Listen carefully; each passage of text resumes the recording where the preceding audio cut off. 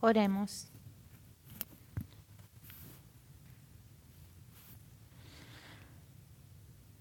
Amantísimo Padre Celestial, te damos gracias por la oportunidad que nos das de estar en tu presencia. Te damos gracias por nuestras familias, amigos y vecinos. Te damos gracias, Señor, por permitirnos servirte donde quiera que estemos, Señor. Te pedimos que nos des corazones agradecidos. Derrama tu Santo Espíritu sobre cada uno de nosotros. Sigue guardando nuestras vidas, Señor, de este virus. Acuérdate de todos aquellos que están en los hospitales, Señor. Te pedimos también por nuestros hermanos de Haití, que ayer sufrieron un terremoto, y por todas las personas que están sufriendo en estos momentos. Te lo pedimos en el bendito nombre de tu Hijo Jesucristo, nuestro Señor. Amén y amén. Muy buenas tardes, pueden sentarse. Realmente es un honor, ¿verdad?, estar aquí para compartir la palabra de Dios con cada uno de ustedes. Así que escuchamos atentamente las escrituras de este domingo, especialmente la lectura de Efesios, ¿verdad? Y el Evangelio según San Juan. Así que demos gracias a Dios por su amor, demos gracias a Dios por su infinita bondad y por su gran misericordia, que siempre nos abraza y que nos sigue de cerca en todo momento y en toda circunstancia, y que nos saca de lo profundo de nuestro dolor y de nuestro sufrimiento, ¿verdad? Solamente su misericordia puede hacer esto. Así que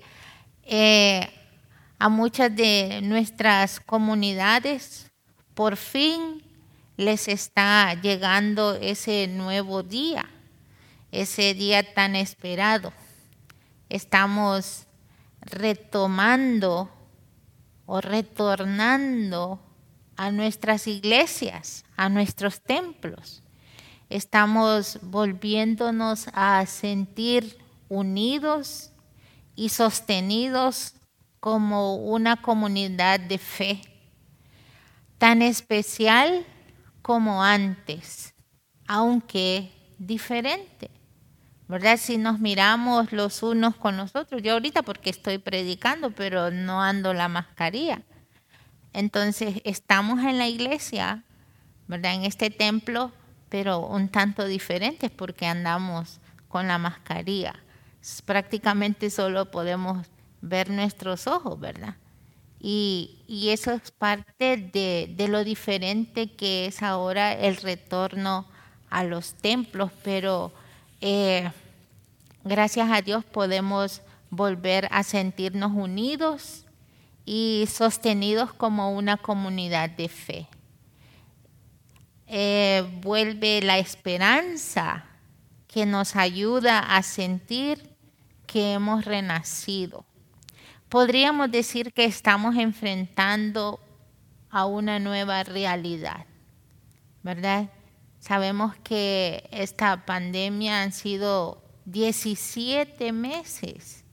O sea, estamos hablando de 1 año, 5 meses en los que hemos estado viviendo bajo un temor, ¿verdad? ¿Quién no ha sentido temor de esta pandemia? Yo he sentido temor en que mi madre se enfermara, temor que mis hijos se enfermaran y hasta de llegar tal vez a perder alguna miembro de la familia por esta pandemia.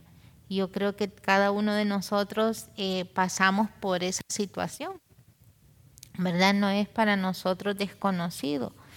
Y la verdad es que ahora, poco a poco, gracias a la vacuna contra el COVID y especialmente el cuidado que hemos tenido para protegernos y proteger a las personas que nos rodean después de estos 17 meses y pico de contagio, de toques de queda, de cuarentenas y de temores de nuevas variantes de este virus, empezamos a ver una luz, ¿verdad?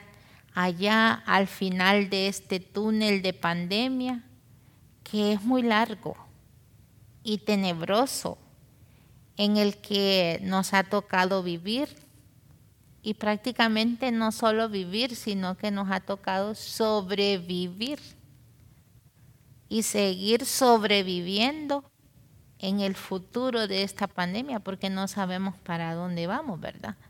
Ya aquí en Estados Unidos, ya en muchos lugares ya no estaban usando la mascarilla después de la vacuna. Y ahora con esta nueva variante están usándola de nuevo. Nosotros allá en Honduras no nos hemos quitado la mascarilla, ¿verdad? Ya nos acostumbramos, ya es parte de nuestra vida diaria el andar con la mascarilla, pero como escuchamos y nosotros aprendimos de estas lecturas, ¿verdad? Escuchamos acerca de Salomón, ¿verdad? Y Salomón, ¿qué era lo que le pedía a Dios? No le pedía riquezas, ¿verdad? Sino que le pedía sabiduría. Y es lo que cada uno de nosotros debemos de pedirle al Señor, sabiduría para podernos guiar en este mundo que estamos, que es tan difícil, ¿verdad? Estamos viviendo situaciones difíciles como es la de el COVID. Y también estamos aquí, ustedes tienen la vacuna disponible, hasta donde no la pueden encontrar. Y en Honduras la situación es muy, muy difícil, ¿verdad? Mucha gente, igual que aquí, no se quiere vacunar, pero hay bastante gente que quiere vacunarse, pero no existe la vacuna para todo el mundo, ¿verdad? Somos privilegiados aquellos que de una u otra manera hemos podido conseguir la vacuna, ¿verdad? Y ya estamos vacunados, pero ¿qué de aquellos que no la tienen? ¿Cómo me puedo sentir yo feliz porque yo ya tengo la vacuna? Pero ¿y qué de los demás? No puedo sentirme tan contenta de saber que los demás todavía están sufriendo. No es que nosotros ya estamos ya vacunados y que ya no nos va a pasar nada, no. Tenemos una protección, ¿verdad? Que quisiéramos que todo mundo la tuviera. Y especialmente me llama la atención el Evangelio de esta mañana, de esta tarde ya, ¿verdad? Y me gustaría saber qué opinan ustedes acerca de la vida eterna. ¿Qué es la vida eterna para ustedes? No me tienen que contestar, contéstenselo ustedes mismos. ¿Qué es la vida eterna? ¿Cómo llego yo a alcanzar la vida eterna? ¿Quién quiere tener vida eterna? Sabemos que tal vez no la vamos a alcanzar aquí en la tierra, que hay un proceso, tenemos que dejar este cuerpo, ¿verdad? Aquí en la tierra, pero que nuestra alma, esa es nuestra convicción como cristianos, que nuestra alma va a un lugar mejor que este, ¿verdad? Yo les voy a decir que yo disfruto cada día que abro mis ojos, ¿verdad? Hay mucha gente que se despierta y se queja de todo se queja. Mira las cosas todo color de hormiga. ¿Qué color son las hormigas? Todo lo mira oscuro, ¿verdad? Todo lo mira, ahora la nueva palabra es tóxico. Son personas tóxicas, les decimos nosotros, ¿verdad? Porque todo lo ven mal. Yo les voy a decir, yo estuve en un proceso, yo lo compartí con algunas personas aquí la última vez que estuve. Yo soy sobreviviente de cáncer, ¿verdad? Soy diabética y soy hipertensa, entre otras. Pero yo les voy a decir que yo amo la vida. Yo amo la vida. Si la amaba antes, no digamos ahora. Yo disfruto de las flores, disfruto de todo, de la comida, disfruto de la silla en que me siento, disfruto de la cama en que me acuesto, disfruto de todo, de mi familia, de mis hijos. O sea, trato de ver lo positivo en cada una de las personas, ¿verdad? Y eso es lo que estamos llamados a hacer cada uno de nosotros como cristianos, ver lo positivo de cada uno de nosotros, ¿verdad? El servirle a Dios, yo le voy a decir que me encanta servirle a Dios y le doy gracias a Dios que me da la oportunidad de servirle donde quiera que vaya, ¿verdad? A veces me meto así como a la fuerza, pero no lo hago con ninguna mala intención, realmente porque me gusta donde llego y tengo la oportunidad de hablar del Señor, lo voy a hacer. No me voy a avergonzar de Él, ¿verdad? Para que Él no se avergüence de mí y yo pueda tener escrito mi nombre en el libro de la vida, ¿verdad? Es tan bonito, o sea, el saber que la palabra de Dios que no nos sirva para una contienda, ¿verdad? Sino que realmente que sea para alabarle, adorarle. Y yo estoy aquí por la gracia de Dios, ¿verdad? Dios es el que nos ayuda a cada día a estar creciendo en su palabra. Y como les digo, vamos a volver a lo que dice el evangelista hoy, Juan el evangelista, ¿verdad? Que nos pide que estemos unidos, ¿verdad? Él nos pide que estemos unidos a Cristo, así como Él vive unido a nosotros, ¿verdad? Porque Jesús vive unido a nosotros. Nosotros es que muchas veces nos apartamos, pero Él siempre está ahí. Él siempre está unido a nosotros y de esa misma manera Él quiere que nosotros vivamos unidos al Padre, porque es quien lo ha enviado a Él.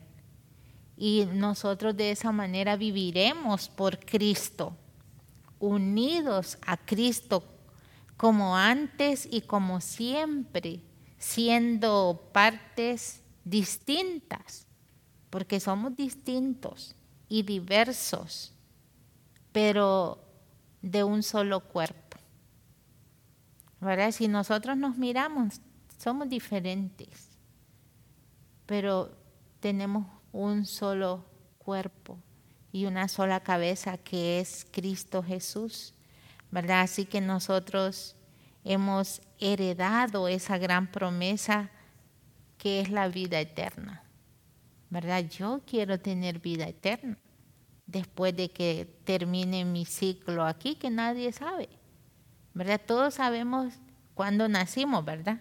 Y celebramos el cumpleaños cada año, ¿verdad? En la fecha en que nacimos. Pero ¿quién sabe la fecha en que va a morir? Yo no sé la fecha en que voy a morir, ¿verdad? Pero cuando el Señor me llame a su presencia, yo quiero, como les digo yo, tener vida eterna. Y la podemos comenzar a tener desde este momento. Dice que si nosotros comemos de su cuerpo, de su propia carne, y tomamos de su sangre, ¿verdad? Estaremos unidos a Él.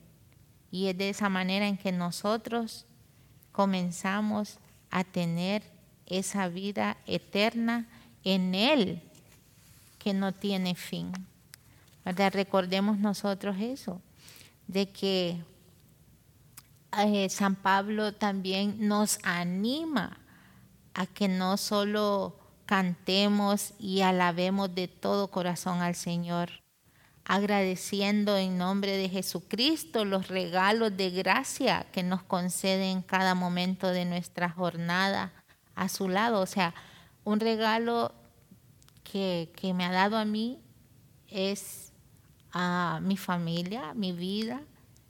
Yo creo que ahora está el reverendo Benjamín, está muy gozoso y su familia porque han recibido un nuevo regalo, ¿verdad? Está disfrutando de un bebé, de una nueva vida en la familia de ellos, ¿verdad? Así que Dios es tan maravilloso que nos concede a cada momento esa gracia y está a nuestro lado, ¿verdad? Y está con nosotros y entre nosotros. Así que celebremos que a pesar de todo lo que sufrimos, la fortaleza divina nos seguirá protegiendo porque hemos construido como la sabiduría una casa adornada con esas 7 columnas, con Dios entre nosotros y con Dios que es vida y que nunca dejó ni deja de ofrecernos vida en abundancia, ¿verdad? Porque todos nosotros hemos sido bendecidos y hemos sido escogidos por Dios porque estamos todavía. A pesar de esta pandemia, estamos aquí, ¿verdad? Y estamos para agradecerle a Dios y para seguir disfrutando de ese regalo de gracia. Y como todos debemos de, como todos sabemos, ¿verdad?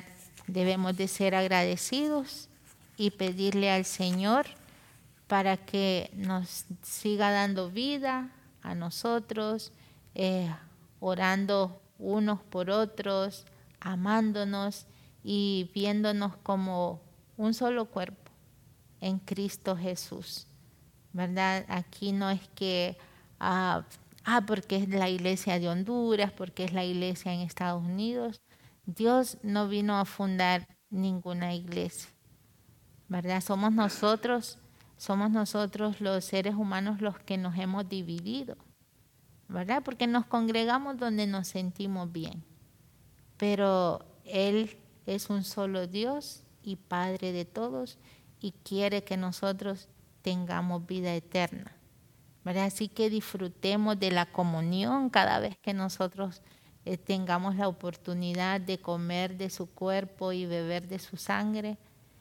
Que realmente se quede en nuestros corazones, ¿verdad? Y que de ahora en adelante nosotros sirvamos al Señor de todo corazón, ¿verdad? Con toda nuestra vida, con toda nuestra mente, y que al salir de aquí nosotros seamos personas diferentes, porque eso es lo que Él quiere, ¿verdad? Él siempre va a estar con nosotros independientemente de lo bueno o lo malo que seamos nosotros, pero Él quiere ver cambios, ¿verdad? Y Él, una de las cosas que quiere es que nosotros amemos al prójimo y que esta pandemia nos ayude a nosotros a cambiar y a amarnos los unos con nosotros aún más y que seamos más sensibles al dolor ajeno, ¿verdad? Y de esta forma nosotros vamos como acumulando puntos para esa vida eterna.